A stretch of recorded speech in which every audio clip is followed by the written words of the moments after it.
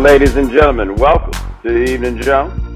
Let me think, anything like exciting happened in my life or anything like that since the last time I talked to y'all?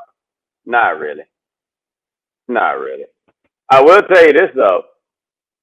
I would like to reiterate to all the people I said this to before who do not know this, there is no more miserable place in the world when it rains than New York City. Yo, man, they were showing stuff. I was looking at stuff on Twitter yesterday. Man, people were getting out the train, and it was like a flash flood. They was getting out the train. It'd be like torrential downpour in the train station. It was like horror movie flooding in the train station. Now, you can make the argument you get what you pay for $121 a month. Damn, dog. Like, I I don't find the subway service to be nearly as infuriating as other people do. I just very rarely have problems with the subway when I'm on it in terms of service. The stations are indefensible though, right? They basically looking at it like on the station, like, well, if you don't think that our stations are nice enough, you can just go ride somebody else's subway, and they know you can't go ride nobody else's subway.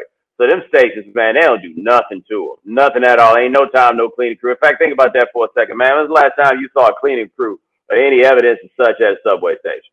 Like, when's the last time you went to a subway station? The subway station was cleaner than it was the last time you went in there. Like, I feel like basically all these subway stations are doing is just gradually getting dirtier every day throughout life.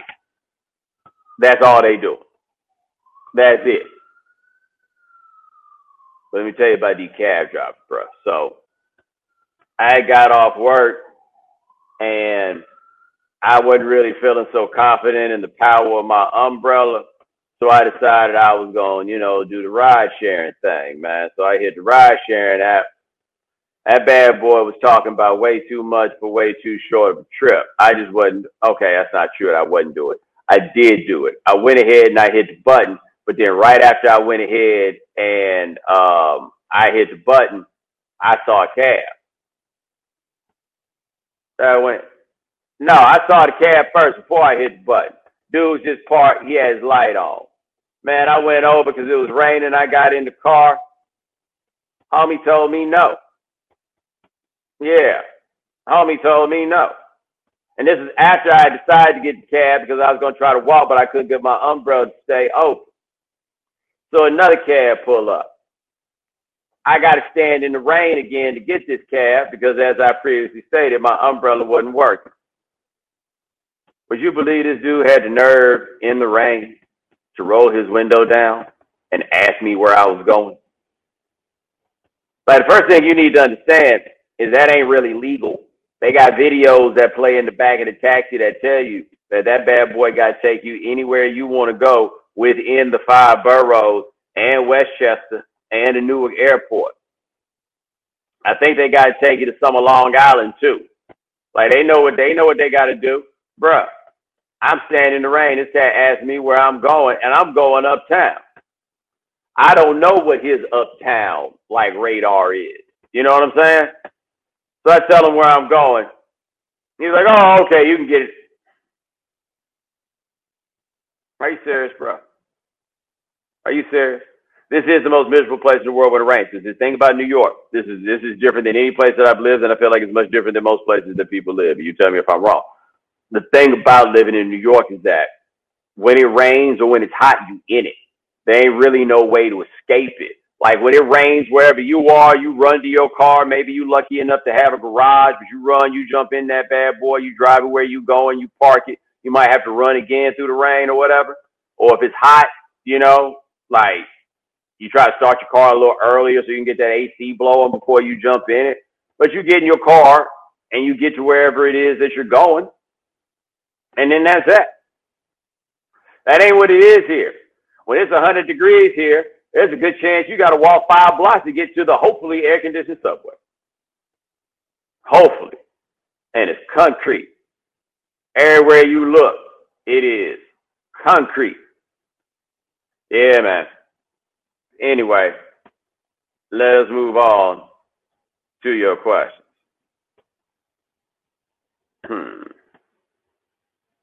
Hey, we can use some more questions, folks. I understand I showed up late, so it's kind of my fault, but still. Is concept of guilty pleasures in music something that people tend to be needlessly shamed for?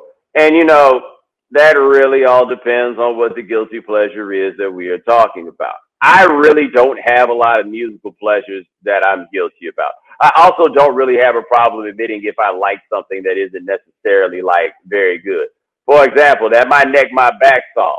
It is not a very good song. I remember how much I hated it when it first came out. And then I remember the first time that I heard it at the club, and it kind of became my jam. And I am not guilty for the fact that it kind of became my jam, because if you seen what it did to the flow when it went on, there was no level of guilt that you need to have, baby. You didn't need it. That song smoked them out. I mean, it let you know what the score was. I ain't gonna feel guilty about that. Now that being said, I saw somebody make some mention to the fact that I think we coming up on we're not too far removed from like 20 years since that first Britney Spears album came out. And if that's your jam, I see why you feel guilty about that. I really do. They could have found literally any other woman on earth to do what was on those records. Now, to do what was in the videos, that's a whole different discussion. But what was on those records, anybody could have done that. Anybody at all. Like, if that is your jam, I kind of see why it is that you feel guilty. There's a few other things that go in that direction. This is what I would say myself personally when it comes to that. And as I say, I don't have many things I feel guilty about feeling any measure of pleasure about. Um, you got to be real with yourself about whether or not you just into whack shit. Like some people are just into whack shit. Now, if you feel guilty about the fact that you're into whack shit, I think you need to break free from that. Like, that's what you are. That's what you're about. Like, basically, when it comes to music, you're a wino. But I've always raised the question, who loves wine more? A wino or a connoisseur? Because a connoisseur out here judging wine. Connoisseur out here need wine to be up to a standard. Wino love you just the way you are, no matter what kind of bottle you came out of. Wino feel you on that. And maybe that's what it is. You, when it comes to the music, are the wino who actually, when it comes down to it, loves wine more than that hoity-toity dude that's sitting at the table like gargling that shit before he, finally decides whether or not he wants a full glass. So maybe you like your music a la wine out the box. Okay. Appreciate the question. Let me see what else we got here. Any words for Faith Evans' revelation? Okay. So, for those of you who are unaware of Faith Evans' latest revelation, so Faith Evans went on Drink Champs. I have not listened to Drink Champs. I don't listen to a lot of podcasts. Nothing personal about that. But I went to the Revolt Music Conference a couple years ago when my man Rod and Karen were in town because they were doing a panel at Revolt. Actually, looking back, man, Combat Jack was on that joint. Wow, the dude Taxstone, he was on that panel. The dude who does Drink Champs when Noriega was there, and then Noriega showed up and just did his funny being Noriega thing. But if you're unfamiliar with Drink Champs, they just start drinking and they do a podcast. And it goes as people are drinking. And I noticed that this clip of this revelation that's getting around seemed to be well into the podcast, like a couple hours into the podcast, which would then imply there had been a lot of drinking. And basically, if I could put it delicately, Faith was asked whether Biggie had an oral fixation, shall we say, and when we say whether or not Biggie had an oral fixation, that is to say whether or not Biggie would put his mouth anywhere, right? That's the question that was asked. And I thought about it, like, how drunk do you have to be to ask Faith Evans about sex acts that Biggie Smalls performed with you? And then, whether you were married to him or not, how drunk do you have to be to answer that question saying yes, and to then tell the world that you performed that same sex act on Biggie Smalls? You know, like when you think about it, that's a hell of a concept for a podcast because people walk themselves into it. And then, you know, you walk out of there being like, damn, I probably told on myself a lot. I just, like, were y'all curious about that? Because I wasn't. I had never given that any consideration. I had never once in my life thought about anything that the two of them did in a bedroom. The closest I needed to get to the thought of Biggie and Faith in bed, I already got it. And you know where I got it? I got it in the One More Chance video. As I recall, Faith was in the bed in one of them shiny brassieres. And Biggie was sitting on the edge of the bed, fully dressed and rapping. I was good. I felt like I had been given a window into the intimacy of their lives. That was close enough for me. It really was. It was all I needed. That was it. And I don't blame Faith for giving us more. She's not the one that asked the question. I just want to know why you wanted to know. That's all. I just want to know why you wanted to know. Anyway, let us move on. Thank you. I appreciate the question. See what else we got here. Why is it so easy for us to want any repercussions for anyone who does or says something racist, no matter how old it is, but we want to leave things in the past with anything involving sexual assault or domestic violence, i.e. Leonard McKelvey? So, I guess the last couple of weeks or so have been, I don't know if like revelatory is the right way to put it with Charlemagne. But things that he has said that like skated when he did say them in the first place about, I think it'd be fair to say some kind of disturbing situations that he had been there in the past. And then apparently there was some anecdote he told in his book about a time that he got probation for something involving an underage girl. And then the paperwork from the police looks completely different than the story that he offered. And the story he offered doesn't like necessarily make the most sense. But there's a lot that's going on there. Rod, I thought, made a very interesting point that I hadn't thought about, which was the idea of Charlemagne as a gatekeeper. Like the Breakfast Club is a big thing. It's a tastemaker of sorts. And so you have people that are going to be apprehensive to say things negative about a gatekeeper, because at some point, regardless of what did or did not happen with him, there's a chance they're going to need to try to put the key in that gate. And they don't necessarily want the trouble or whatever it is that comes with that. The other part that happens is, man, in this business, people know each other, right? They know each other on all kinds of levels. They know each other on levels that I may or may not know something about. Like, I don't know, but interpersonal relationships always come into play when these things happen. And folks got their different things that they, you know, kind of do or want to say as it relates to that. But what worried me about the stuff in those interviews with Charlemagne was that, like in one of them, Charlemagne was saying, like, we as men did things back in the day that would now be considered rape. The problem that I have with that kind of idea is almost as though what is or is not rape is fluid based on like societal taste. You see what I'm saying?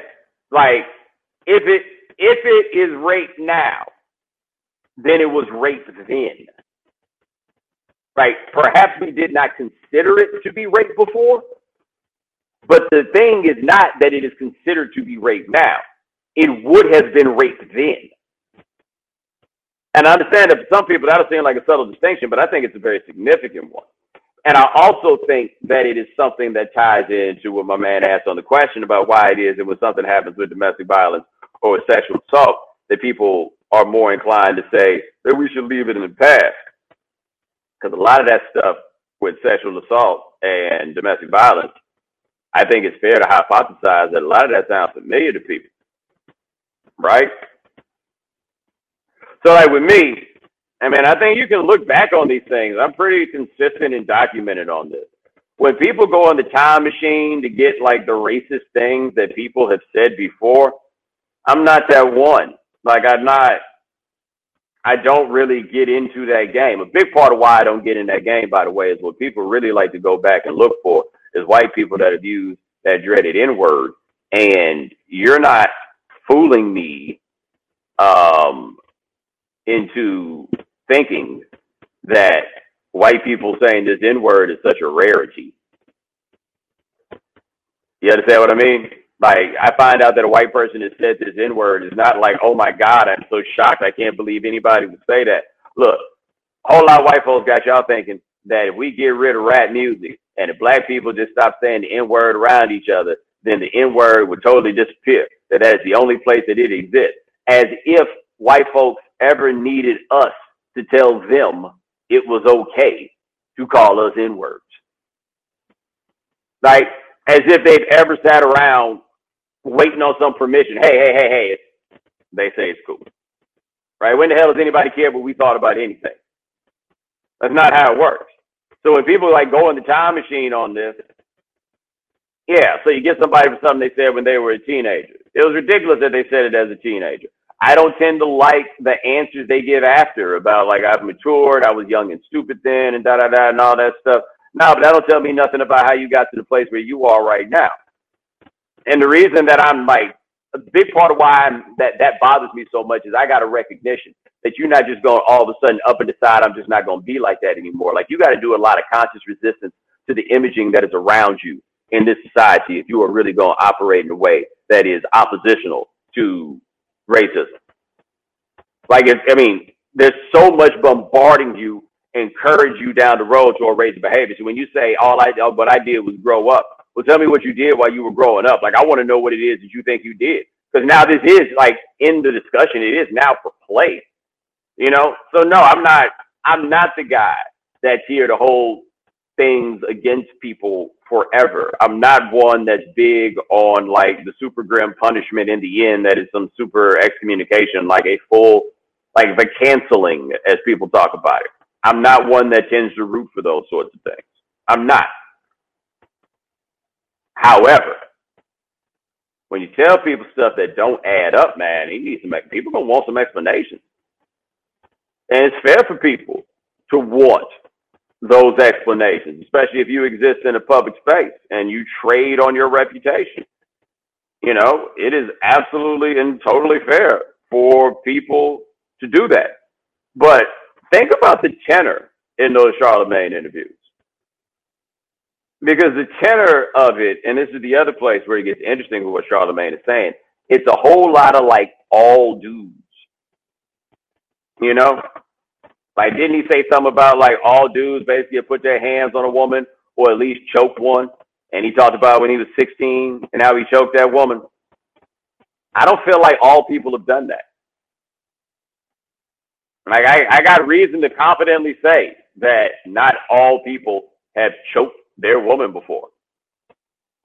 No. Like, I can tell you, no, that ain't it. That ain't it. And I've had somebody I knew who got caught up in a fairly prominent domestic violence situation. I talked to him at some point because I hadn't talked to him in a minute after it happened, and he was very matter of fact, or just matter of fact, maybe the way to put it, is very nonchalant, in fact, about that, and he referred to it as the time that he quote choked his hoe unquote, and then began to try to explain to me how everybody has had to do that once. No, no, that that's not it. So, like, if you want to talk about it, then go ahead and talk about it. But I don't think it's like don't be out here throwing everybody else in on this because that is a diversionary tactic. So what you wind up saying is everybody has done it, which means kind of you have to like re-level the playing field. Like you have to create a curve of sorts if you do that.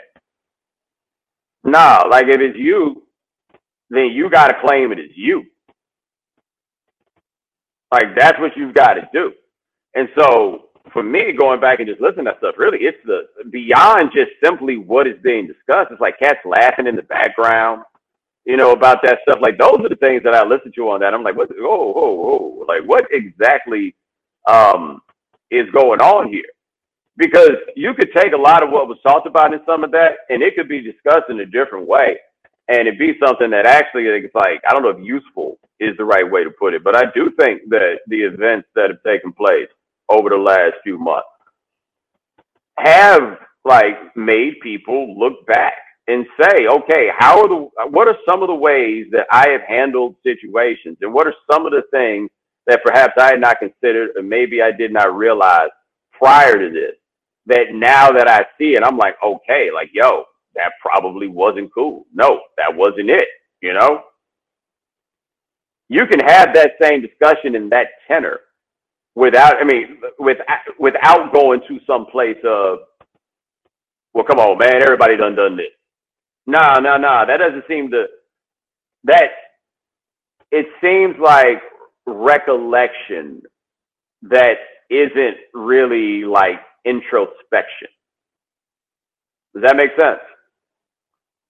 Right? So like when you say, when you put it as everybody has done this or no, that's not the one, the phrase, the idea of it would be considered rape now. That's not really introspective. Like that's saying that the rules have changed. Right? The rules ain't got nothing to do with you, no matter who you happen to be. So yeah, if you ask the question why it is that I think that people are not necessarily inclined to want to like deal with the past on some of those things, is I think that hits closer to home for a lot of people's past than say hearing about some white person using the N-word. Like chances are, if you're a black person in the context we were discussing, that don't make you look back at yourself. The other things that have people like, oh, okay, maybe I need to rethink this. Appreciate the question. Let me see what we got here. So the guy who called the cops after running into the screen, he's the opposite of the Stay Ready All-Stars. Yeah, I don't know if you guys saw this story, but this dude caught a hard screen in a pickup game, and he called the cops. And, I mean, we could get into some of these larger discussions about, like, calling the cops for ridiculous reasons.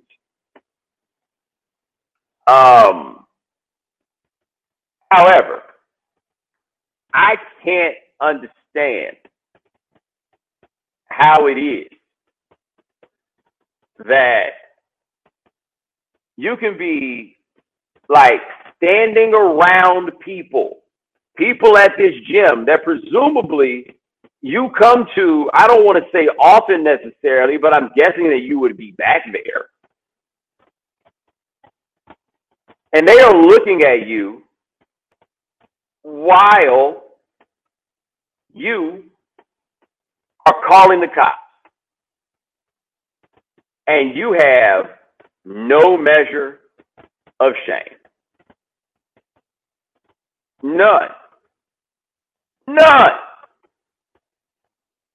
That's where I'm thrown off. Like you like embarrassment doesn't stop you from hanging up the phone. Because I'm sorry, if you got it in you to get up and go get the phone, then that screen was not worth calling the police over. If somebody set a screen on you that's worth calling the police over, somebody else need to be the one calling the police. You have to be so incapacitated that you can't do it yourself. If this is a matter of calling the police, right? And now, if you want to get to the big part of it, did you look at all that equipment that police officer had on when he came? Like, did you see that?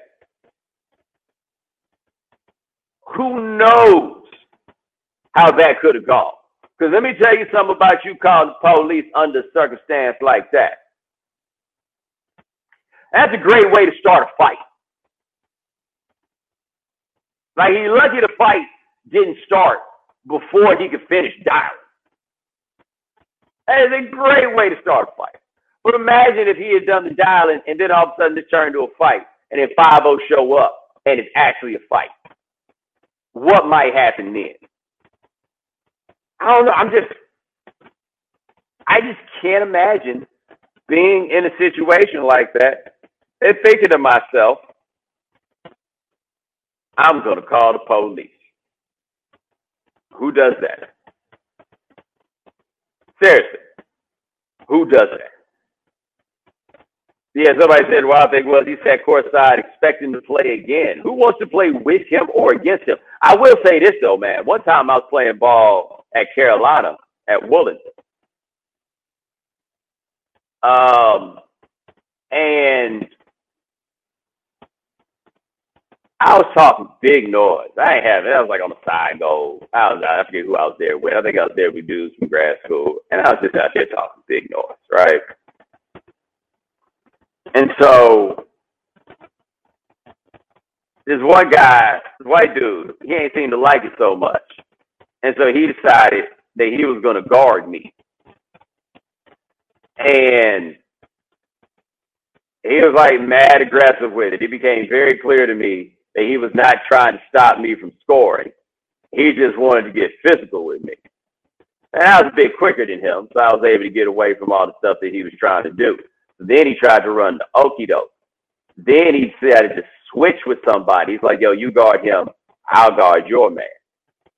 And I'm like, okay, I see what's going on here.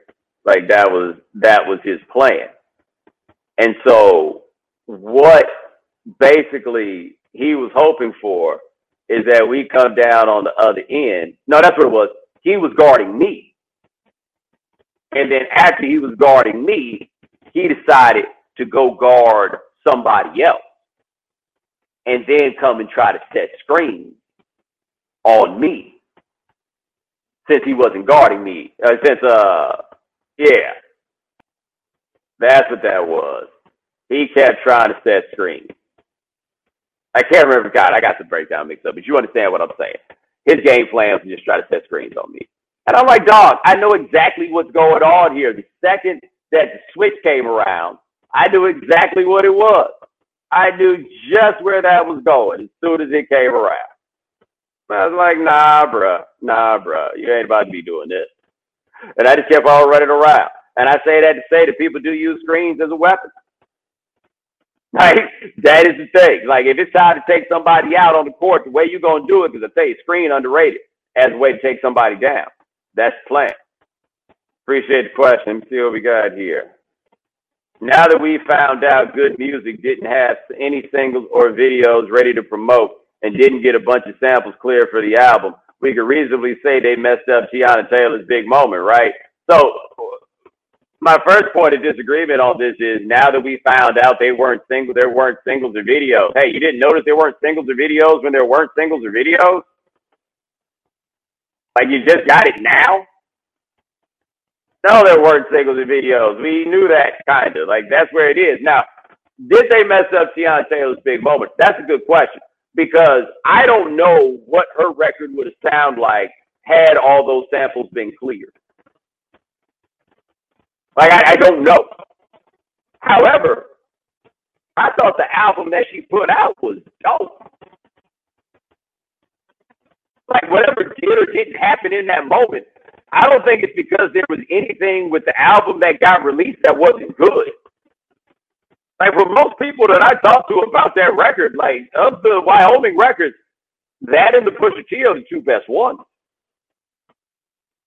You know? So the promotion strategy, yeah, that becomes its own thing. I don't really fully understand, by the way, in this age of streaming and just dropping records off out of nowhere and stuff. I don't really like fully get how record promotion goes anymore. Like I don't understand it in the way that I once did. But I don't think the samples are the issue. I don't. Now my man here makes a good point. He says Tiana was the only artist who released that needed the release. The rest were recreational. All these years, she deserved better. Yeah, there is something to that. I also, though, agree with the people that say that she needed to take a bit more agency about what was going on with her career. Like, her people kind of needed to be a little bit more involved in this to make sure that it went the way that she wanted for it to go. Now, Kanye also appeared to be on some crazy I run everything stuff when it comes to her record and everybody else's, from the Pusha T joint, the picture he decided to put on the record right before that bad boy came out. Like Kanye was puppet mastering a lot of this stuff. I have no way of knowing for here whether that was for good or bad. I don't. But I also feel like you make the decision to put Kanye in charge of your record, Kanye's gonna be in charge of your record. The record's good. Like that, like I've never really cared about her music, but her record is good. Appreciate the question. Let me see what else we got here. There's no denying that Stevie Wonder has an amazing amount of skill. But do you think that being blind has helped his career? I mean, what do you mean by that? Like, what do you mean? How would it help his career? What exactly do you mean by blind? I just want to make sure I know, where you're coming from on this. That's all. Just making sure I clearly understand the question. And since I don't clearly understand the question, I'm going to move on. My family loves Outkast because of the clean lyrics. How can I or should I tell them that they have more than 2 songs? You think it's worth a discussion? Dude, what's the second song? What's the second song? Is the second song the one from Scooby-Doo? The Way You Move is the second one. The one where he says, let me study how you ride the beat, you big freak. That is the, okay. Just no need to kill their dreams. Appreciate the question. Let me see what we got here. You mentioned in the past that you sort of lived like a college student for a longer period of time in your late 20s. What was the transition point where you felt like you transitioned from a young adult to an adult? When the hell did that happen? I just started making more money. Honestly. Appreciate the question. How do you feel about playing music in the rideshare? Drivers offer it a lot. I'm a man of principle in some ways, old school in some ways. And one of my more old school inclinations is, if you driving, you get to pick the song. Driver control the radio. Them's the rules. I find myself very interested in what the Uber driver might be playing, the things that they think that other people want to hear when they playing their own jams. I was riding with some dude. He was South Asian of some sort, man. He was playing like a pirate reggae station. No lie. Pirate reggae station. You never know, man. You never know what people are into. I remember one time I got in a ride share with a woman at 3:00 in the afternoon, and the white lady driving the car started playing Sade, and I couldn't tell if she was just trying to come through for the homies, whether that was just what she was doing. Like, it's 3:00 in the afternoon. Like, Sade ain't daytime music. You understand? Appreciate the question. See what we got here. Have you noticed the Will Smith rebrand? Yo, here's the thing about the Will Smith rebrand. This isn't a rebrand. This is just kind of a, re-emergence. The reality is, Will Smith is a little too big to be out here like fucking around with us on Instagram. I mean, for a very long time, Will Smith was just too big for that. And he's still that kind of big. Don't get me wrong, but he's not like omnipresent in the ways that he used to be. And so there's something interesting about him in the sense that relatability is the thing that Will Smith had going for him in a way that very few people have had, especially like a black dude. Because the thing about Will is Will was so damn likable to so many people without ever carrying himself as a sucker. You know, which is kind of hard to pull off. Like, he was kind of comfortable in his suburbanness and did everything within that space, and he made it work. And so what has happened, I think, when you see this from Will Smith is what he's now managing to do is shake off all those rumors about, like, the Scientologists and us thinking of him in the context of his eccentric children, right? It appears that Will Smith is actually still kind of a regular dude in a lot of ways. But I don't think it's a rebrand because I don't think Will ever really tried to stun on us. You know, but it is interesting to watch. Like, I was talking to somebody about this. It's very interesting that Will Smith is the cool dad that maybe we thought that Jay-Z would have been. Except here's the thing. There was never a reason to think that Will Smith wouldn't be the cool dad. And not that many reasons to think that Jay-Z would. Yep, there's Will Smith looking like cool dad on Instagram. There's Jay-Z wearing jeans and Timbs on a fucking jet ski.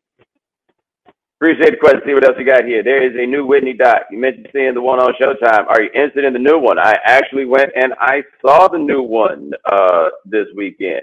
So this is a very interesting thing that's going on right now with what we're doing with Whitney Houston, which is there is an embrace of her that is now taking place, where I think people kind of look back at what our perception became of Whitney Houston and really, I guess maybe about like the last 10 years of her life.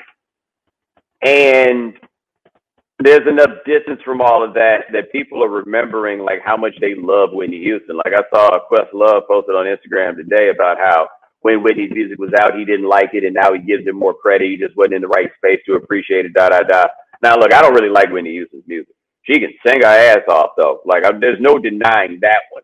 I just never really liked the kind of music that she made. I mean, it's just too pristine for my taste. Like, Quest was talking in his Instagram post about how, you know, at that time, he just couldn't really get into pristine music like that. I don't think I'm at a point now where I could really get into, like, pristine music in that way. Like, it's just not me. But her story is a fascinating one. There's another documentary that I would like to see about Whitney Houston, which goes more in depth about the relationship that Whitney and her mother had. Like, Showtime one kind of touched on it just a little bit, but this documentary that's in theaters was like the first time that I remember seeing Cissy Houston sing. And I get why she also had a certain resentment toward Whitney. She taught Whitney all these things, but also had a resentment because she's like, why couldn't it be me? There's a certain something that Cissy had that Whitney has had a much more powerful voice, but there's still, like, for me and like the kind of music I like, certain grit to what Cissy could bring that I ain't feel like Whitney had in that same way. She did not. It is a tragic story, though.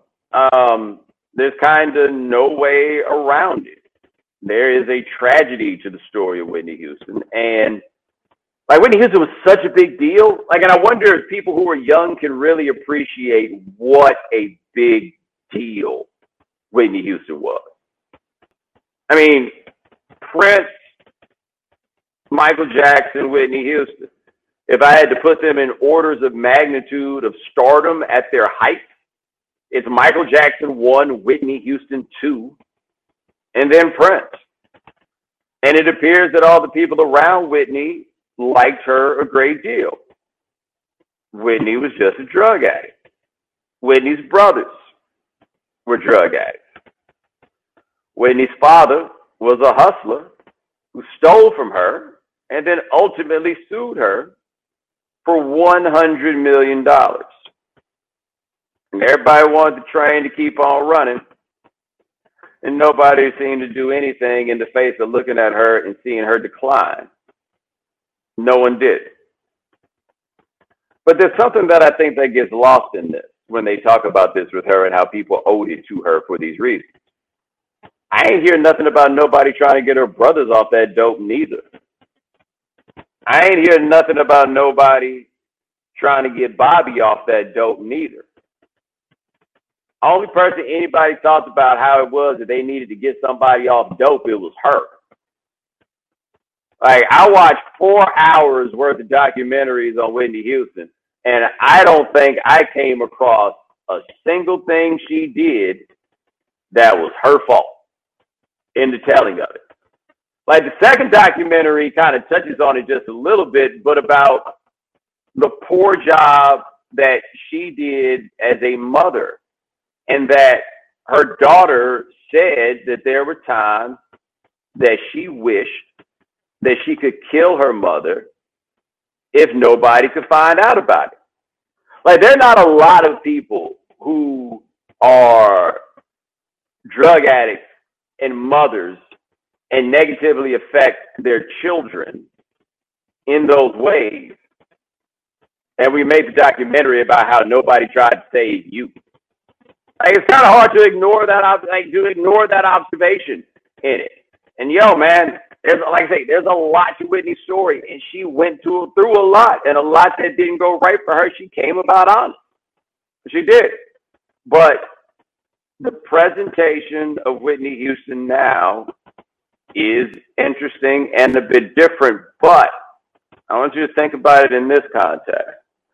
The Atlantic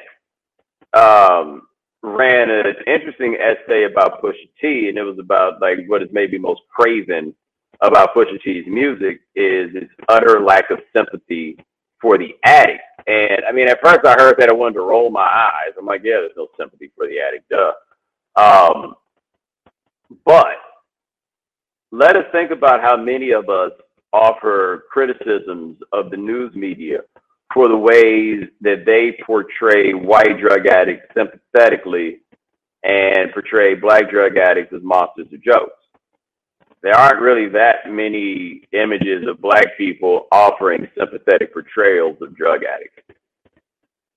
There aren't very many sympathetic portrayals of crackheads.